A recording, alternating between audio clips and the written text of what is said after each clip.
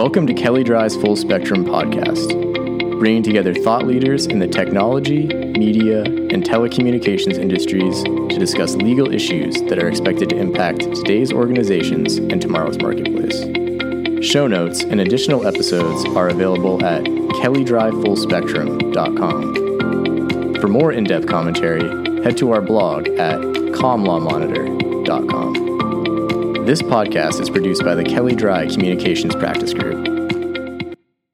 Welcome, everybody, to the Communication Practice Group of Kelley Drye, our monthly discussion of items from the FCC's Open Meeting. We'll be discussing today about 4 or 5 items from the September Open Meeting. But before we get there, there's been a lot of discussion these days about the Democrats finally taking control of the FCC with the confirmation of Ana Gomez as FCC commissioner just a week or so ago. Democrats have been waiting for this moment for over 2.5 years. It has now arrived, and as soon as it did arrive, Chairwoman Rosenworcel announced the initiation of the Open Internet NPRM. The draft of that NPRM came out yesterday, and it will be voted on at the Open Meeting in October. So we will be talking about that further on our next podcast. The Democratic majority will make a difference in many ways. The chairwoman no longer really has to negotiate with the 2 Republicans, and it will have an effect on a variety of items. Next up probably is the digital discrimination NPRM, where the FCC needs to adopt an order by November 15. Other potential items that will be affected include all-in pricing, NPRM, data caps, NOI, media ownership, poll attachments. I don't think there's anything major in terms of exclusive license spectrum auctions. FCC is actually still looking for authority there, but there is really no sort of unallocated spectrum at the moment that they can grab. But it's going to permeate the entire discussion at the FCC. And as we go forward with our podcasts, we will be discussing all of that further. So with that as an intro, Chip Yorkgitis is going to start off with a couple of items from the September Open Meeting. Chip, let me turn it over to you. Thanks, Tom. As Tom said, I'll be addressing 2 of the items, both dealing with the space economy. First, I'll talk about a report and order and further notice of proposed rulemaking regarding the Commission's processing of satellite and Earth station applications. Now, procedural rules and application filing requirements are not always the sexiest stuff, but they are foundational. And they dictate whether regulations and licensing serve the industry sector to which they apply. And for satellite industry and their customers, applications are the prelude to launching new space stations, modifying existing ones, and deploying Earth stations that communicate with or through satellites. Now, this report and order, which sought to streamline those rules and make them more practical and serviceable for satellite operators and their customers, was adopted with very strong support from all 4 of the commissioners. This was prior to Ana Gomez being sworn in. This is one of a half a dozen actions taken or rulemaking proceedings initiated by the Commission since the beginning of last year regarding satellite policies and regulations. And again, this action is more mundane in nature than some of the others, as it deals with process, but not substance. But the FCC is seeing quite an increase in both the complexity and the number of applications for space services. And Chairwoman Rosenworcel stated in her comments at the open meeting that the more than 56,000 Part 25 applications pending today is more than double from just 4 years ago. And the Commission, realizing the urgency of this, acted quickly to prepare and adopt the report and order. The rulemaking that preceded this was only initiated in December of 2022, and the quick action was a sign of the consensus in the industry and at the agency to make the application processes more transparent, clear, and practical. Now, it's not my intention to review all aspects of the report and order in this podcast. There's certainly not time for that. But one of the most welcome changes is the adoption of timelines for the Space Bureau staff to make a decision whether an application for a space or Earth station is acceptable for filing and then place it on public notice, or within that same timeline to notify the applicant that public notice will be delayed because the staff's review identified questions, errors, or omissions that must first be satisfied. So for all Earth stations and non-geostationary orbit space station applications, there will now be a 30-day timeline once the rules become effective for the staff to either put that on public notice or identify what needs to be corrected before it can go on public notice. And for non-geostationary applications, space station applications, a 60-day timeline will apply. Also of note, the Commission adopted measures to reduce the number of applications that are dismissed for technical procedural reasons. Of particular importance, the FCC's rules were changed to remove a subsection that provided that the Space Bureau would immediately dismiss applications that request authority to operate a space station in a frequency band that is not allocated internationally for such operations. Instead, going forward, when such an application is filed, it must include a request for waiver of the existing allocations, and it will then be accepted for filing and consideration on the merits. The order recognizes that there may be benefits associated with operations that are not consistent with the current international table of frequency allocations in certain circumstances. So frequency allocation table waiver requests will now be put on an equal footing with other waivers of the FCC's substantive rules in Part 25. The order openly, as seems appropriate, does keep some of the burden on applicants to ensure their applications are not delayed or rejected at square one. For example, the FCC reminds and encourages applicants to ensure that their applications comply with the rules and are complete. And if there is variance with the rules, to include a waiver request at the time of application stating what the applicant believes is a good cause for the waiver. The rule changes to the Part 25 section of the FCC's regulations will become effective 30 days after publication in the Federal Register. Per the ordering clauses in the document, no Office of Management and Budget review will be required. This is in the case of some rules that affect applications, but this is mostly about the Commission's process, not the filing of applications by interested parties. Now, I would note too that to complement these rule changes, the Space Bureau will be adopting and implementing a transparency initiative. And this will include the publication of frequently asked questions, tutorial videos, and the conduct of workshops, among other things, that will complement a cleaning up of the procedural rules, all to help applications move through the process more quickly.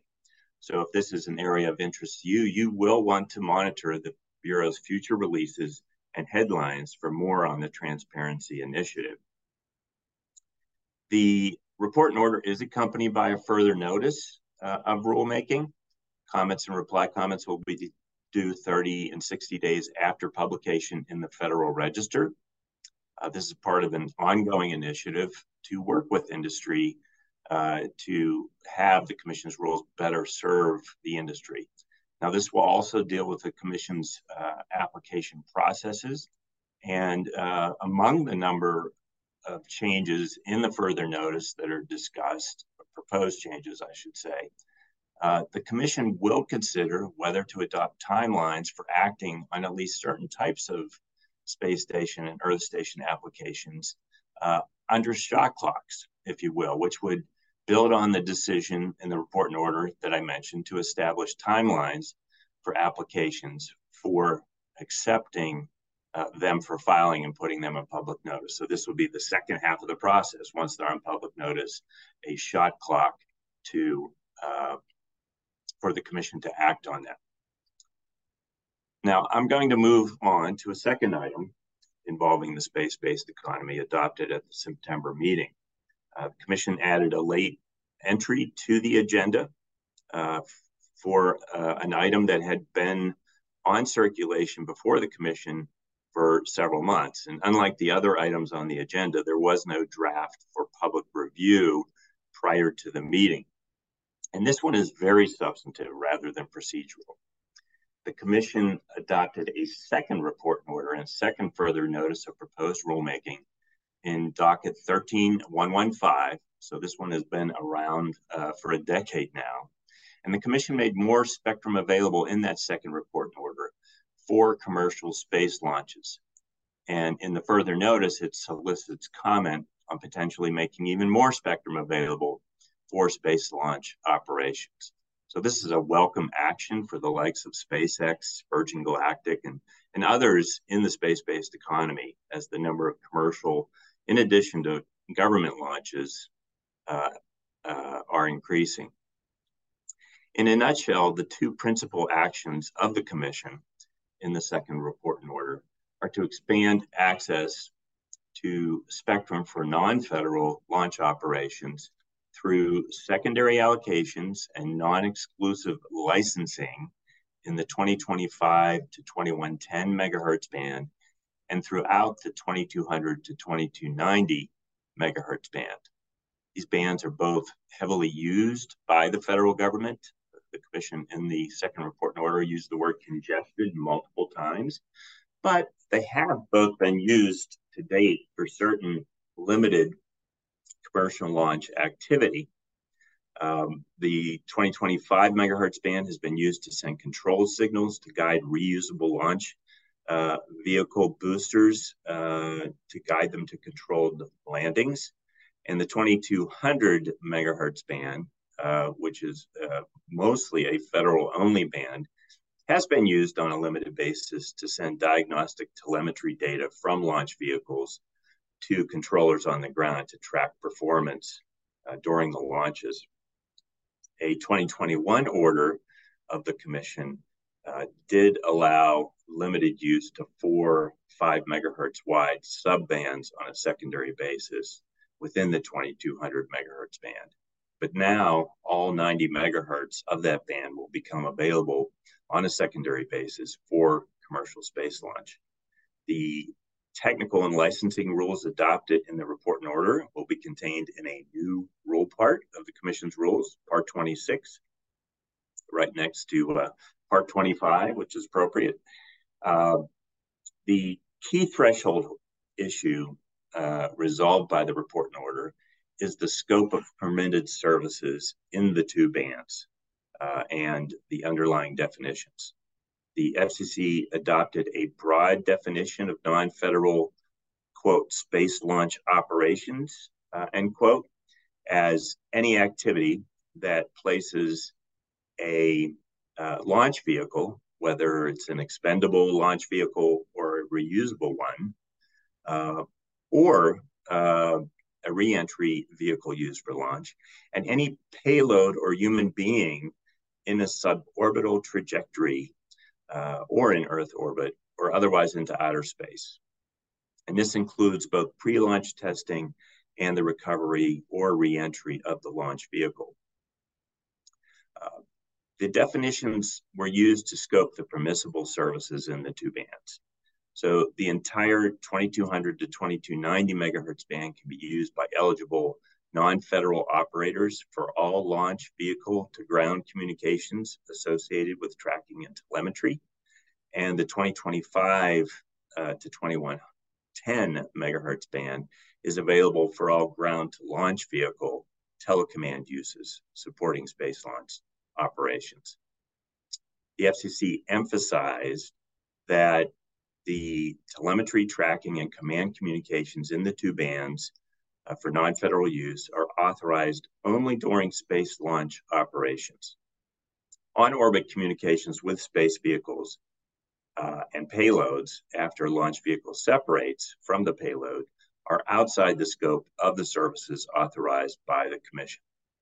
However, weather spectrum should be made available for such payload or in-orbit communications in these two bands or other spectrum bands is a key issue that will be addressed through the second further notice. Licensing in these two bands will be non-exclusive for 10 years. It will require pre-launch coordination with the federal government through NTIA. And in the case of the 2025 to 2110 megahertz band, which is a shared federal, non-federal band, coordination will also be required with the Society of Broadcast Engineers, which acts as a coordinator for the Broadcast Auxiliary Service and a couple of other non-federal video-related services that are permitted in that band. However, the order concluded that a non-federal third-party coordinator for space launch operations will be involved going forward along with NTIA and the Society of Broadcast Engineers. And the Wireless Bureau, under delegated authority, will be issuing public notices related to the coordination matters, including the coordinator selection process, as well as the procedures that coordinator will use to ensure compliance by space launch licensees with the coordination requirements. The Bureau will also be issuing a further public or a future public notice related to the application filing procedures under these new allocations for initial authorizations, which again will be non-exclusive. So there won't be auctions related to this. And they will also provide directions on how to use the ULS on the FCC's website to make those applications.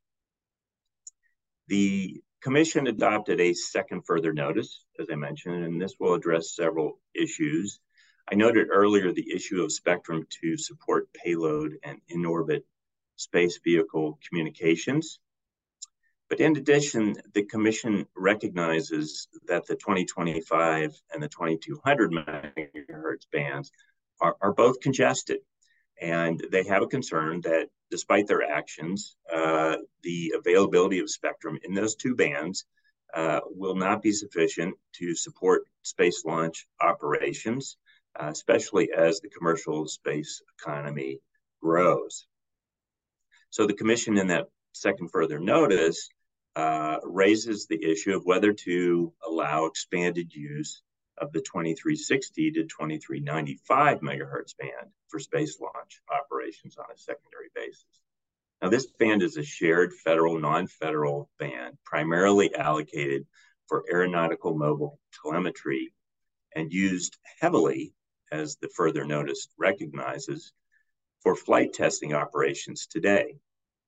There are three bands available on a coordinated basis for space launch operations. And the Commission had concluded in the second report and order that use of that band for space launch operations was limited, and the Commission was unconvinced that there was a need for a new allocation in the band. However, the further notice takes this up again and seeks comment on the question whether to expand its use for space launch operations. The Commission also asks whether space launch operations should be permitted in the other critical non-federal federal shared flight test band at 1435 to 1525 megahertz. Now, the new rules regarding commercial space launch will be effective 30 days after publication in the Federal Register, although there are sections of the new rules, given that we're talking about licensing rules and applications, that must first undergo a review by the Office of Management and Budget.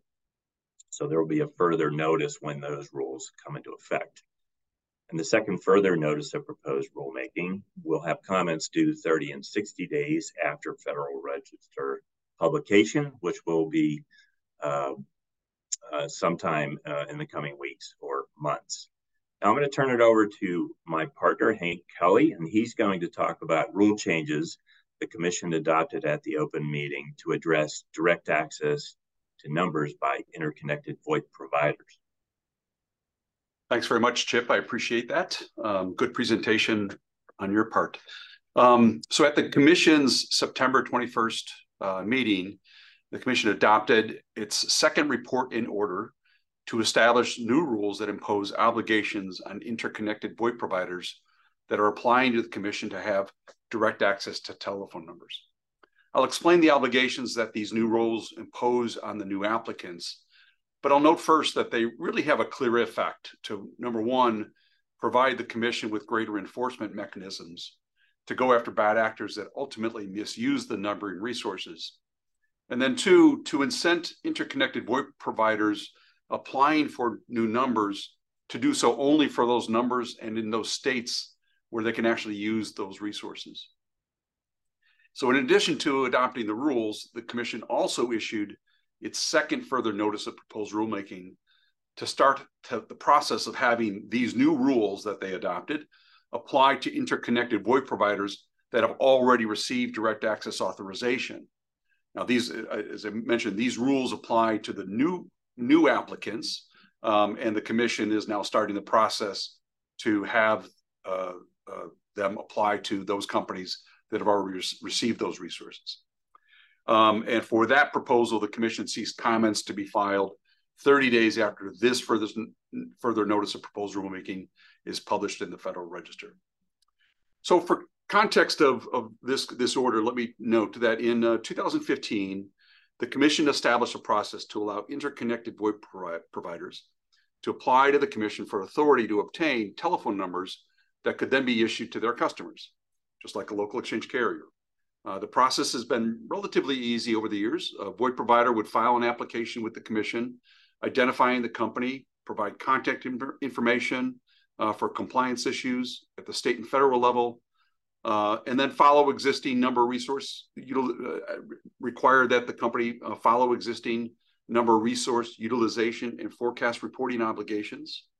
And then once that's done, the applicant would then self-certify that the company has sufficient managerial, technical, and financial capacity to provide service and is otherwise in compliance with USF and other regulatory payment obligations. Now, after that application gets filed, there's a publication, and after about 45 to 60 days, unless a party raises a public interest concern, these applications have generally been granted.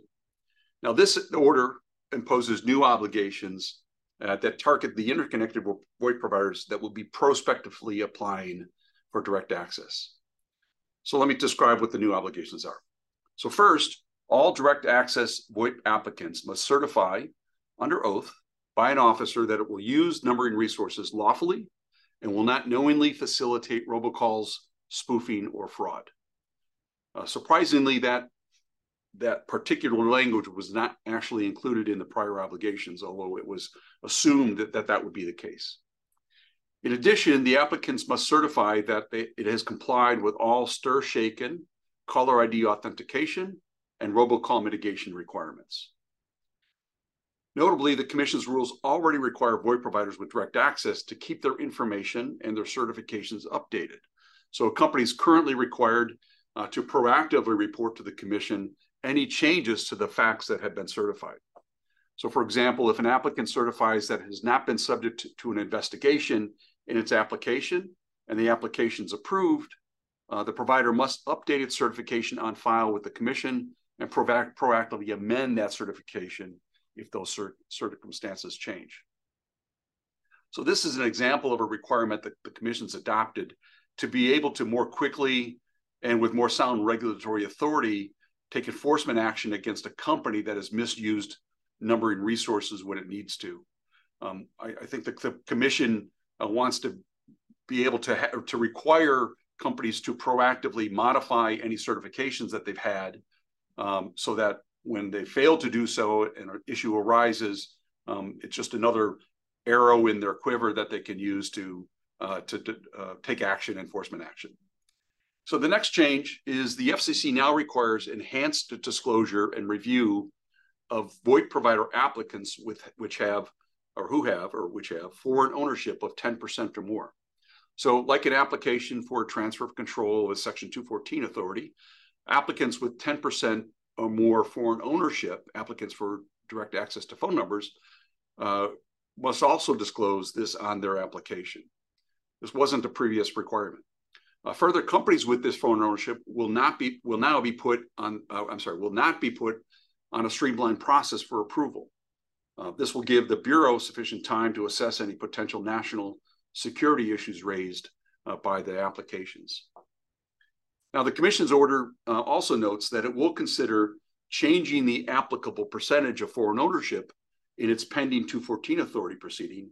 And if that percentage does change, that change, they're thinking about reducing it from 10% to 5% for notice, that change will also apply to the direct access to telephone number applications. Now, notably, the Commission did not adopt a rule that would require applicants from VoIP providers with foreign ownership that those applications be referred to the executive branch and the Department of Justice, so namely Team Telecom. So decisions on numbering authority will remain with the Bureau and not be allocated over to Team Telecom. And like other certifications, the FCC notes that any VoIP provider with direct access to phone numbers has an obligation to update any changes to its phone ownership. Third, the new rules apply will require that applicants certify that they will comply with a series of other Commission rules, such as CALEA, the Communications Assistance with Law Enforcement Act, the Commission's access stimulation rules, and compliance with all FCC Form 477 and Form 499 filing obligations.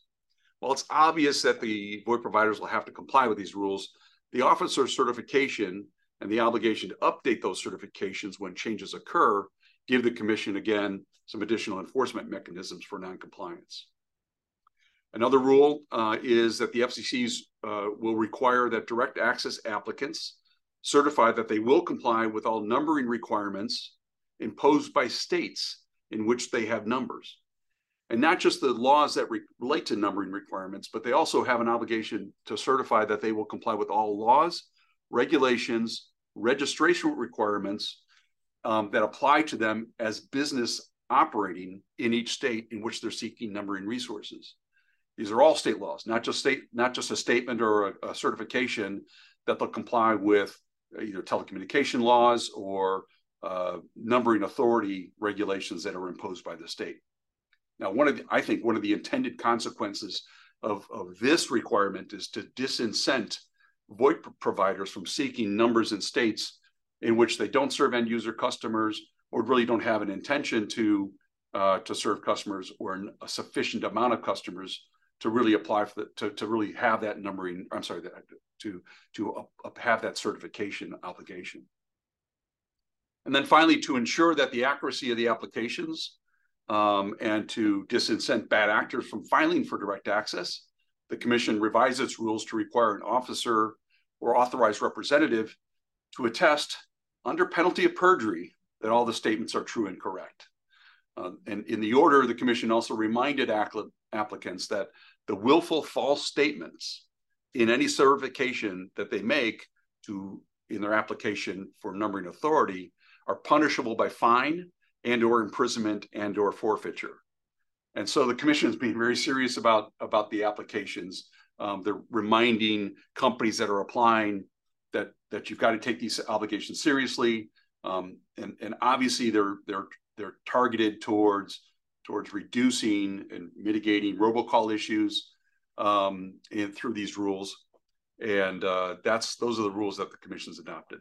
Now, I'll note briefly that the commission also adopted or codified the process that it has already been using to review and reject applications. So they've authorized the Bureau to evaluate and approve or reject the direct applications, and delegated to the Bureau the authority to revoke authorizations that have been previously granted.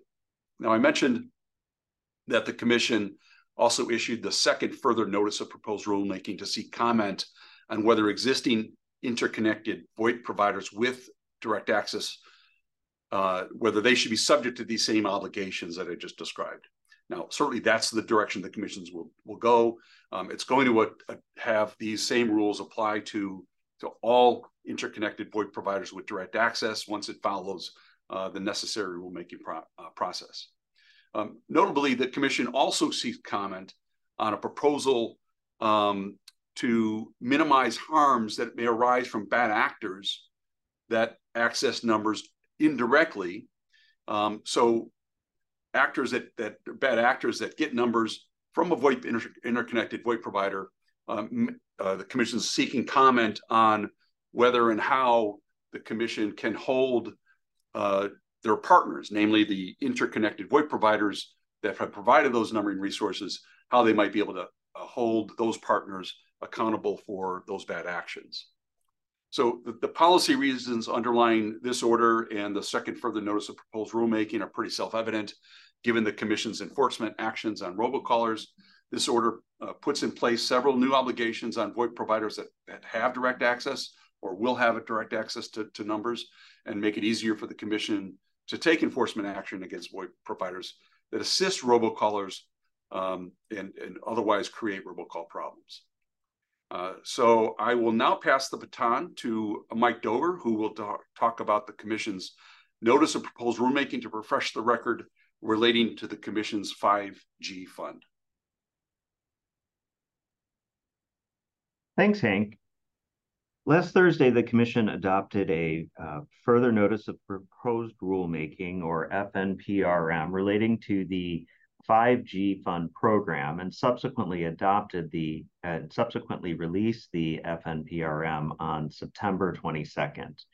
The FNPRM seeks to refresh the record on the Commission's plan to expand deployment of 5G service to rural communities using 5G funds.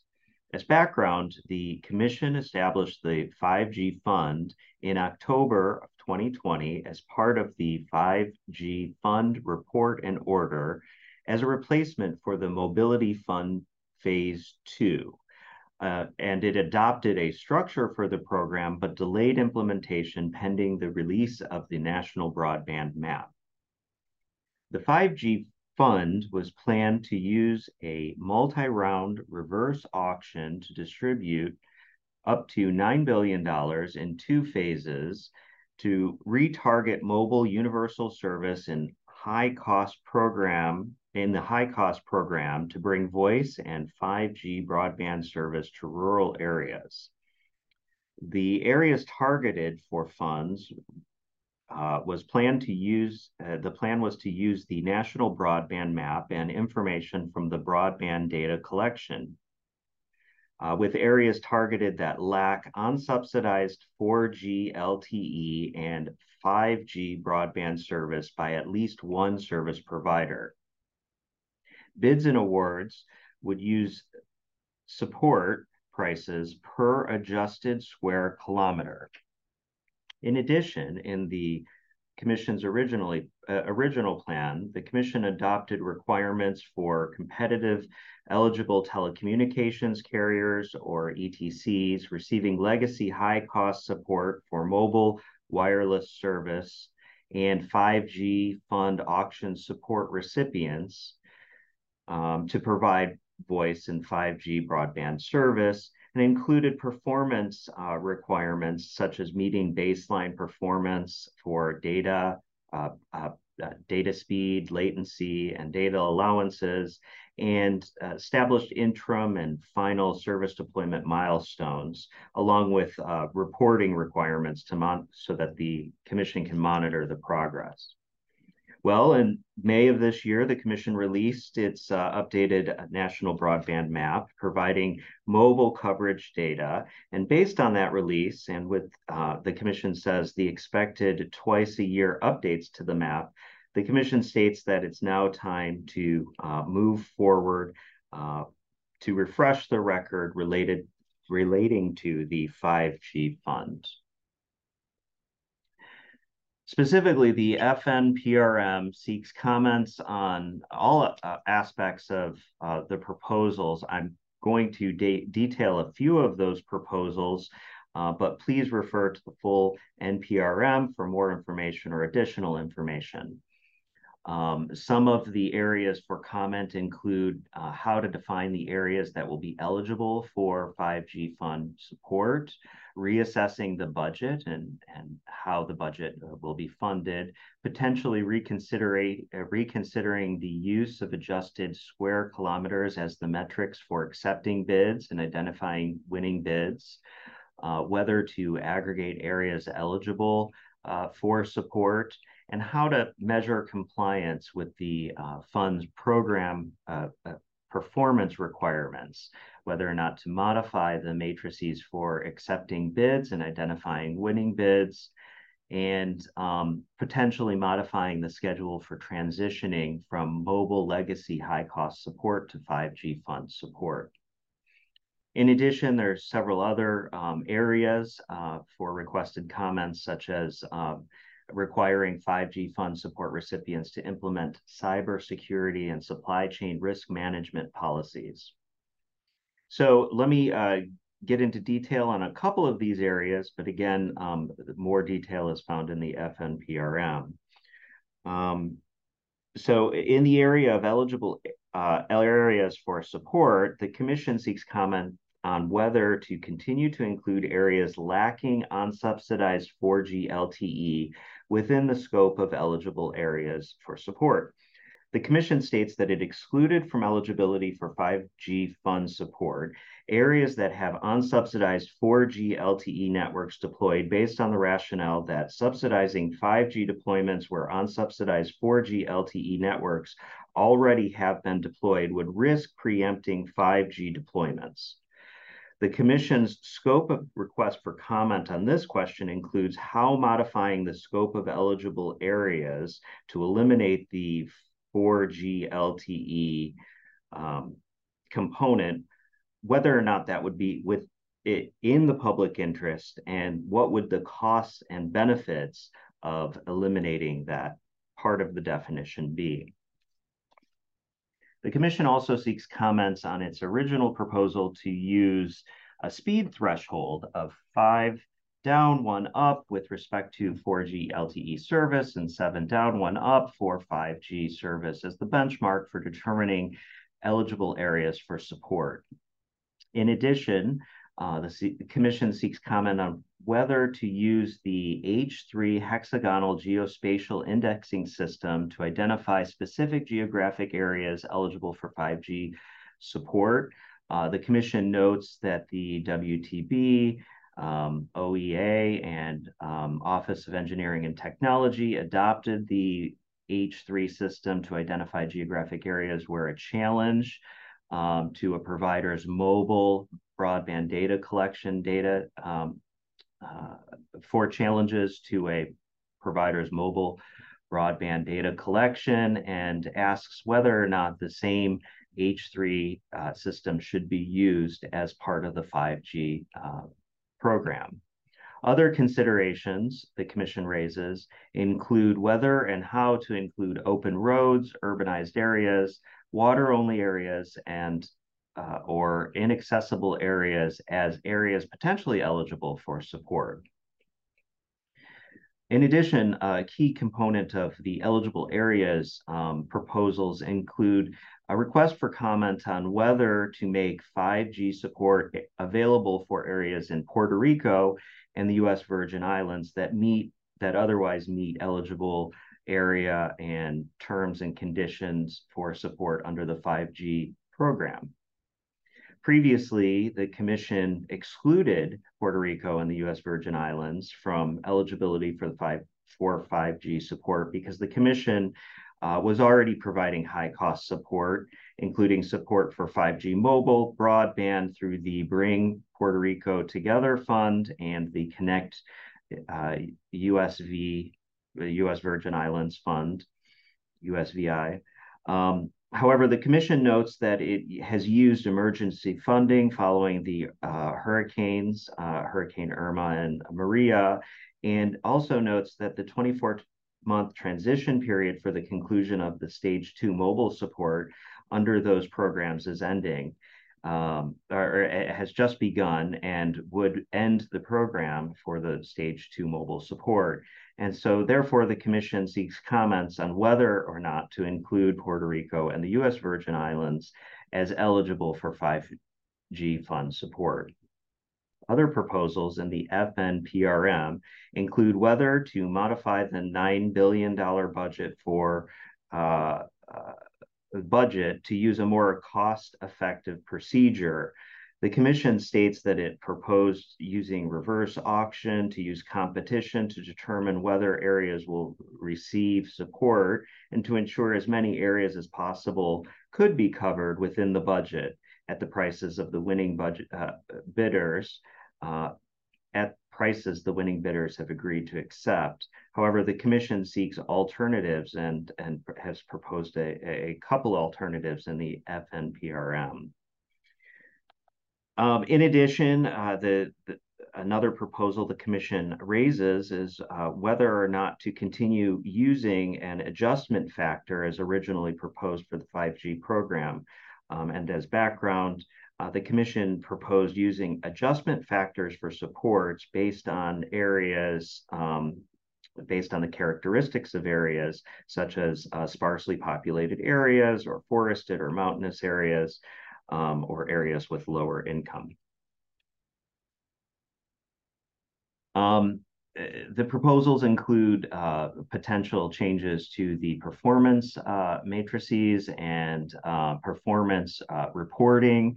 In addition, the Commission proposes to modify the methodologies that support recipients would use to demonstrate performance coverage, proposing that support recipients use broadband data collection mobile verification processes as the basis to show coverage and demonstrate compliance with interim and final deployment milestones. At its open meeting, the Commission unanimously adopted the FNPRM. Comments are due on October 23rd, and reply comments are due November 21st. Well, thank you for joining us for our first take of the FCC's September Open Meeting. Join us next time for our first take on the FCC's Open Meetings. Thank you. The views and ideas expressed on this program are strictly those of the host or guests and do not necessarily reflect the views of Kelley Drye & Warren LLP, its staff, or management.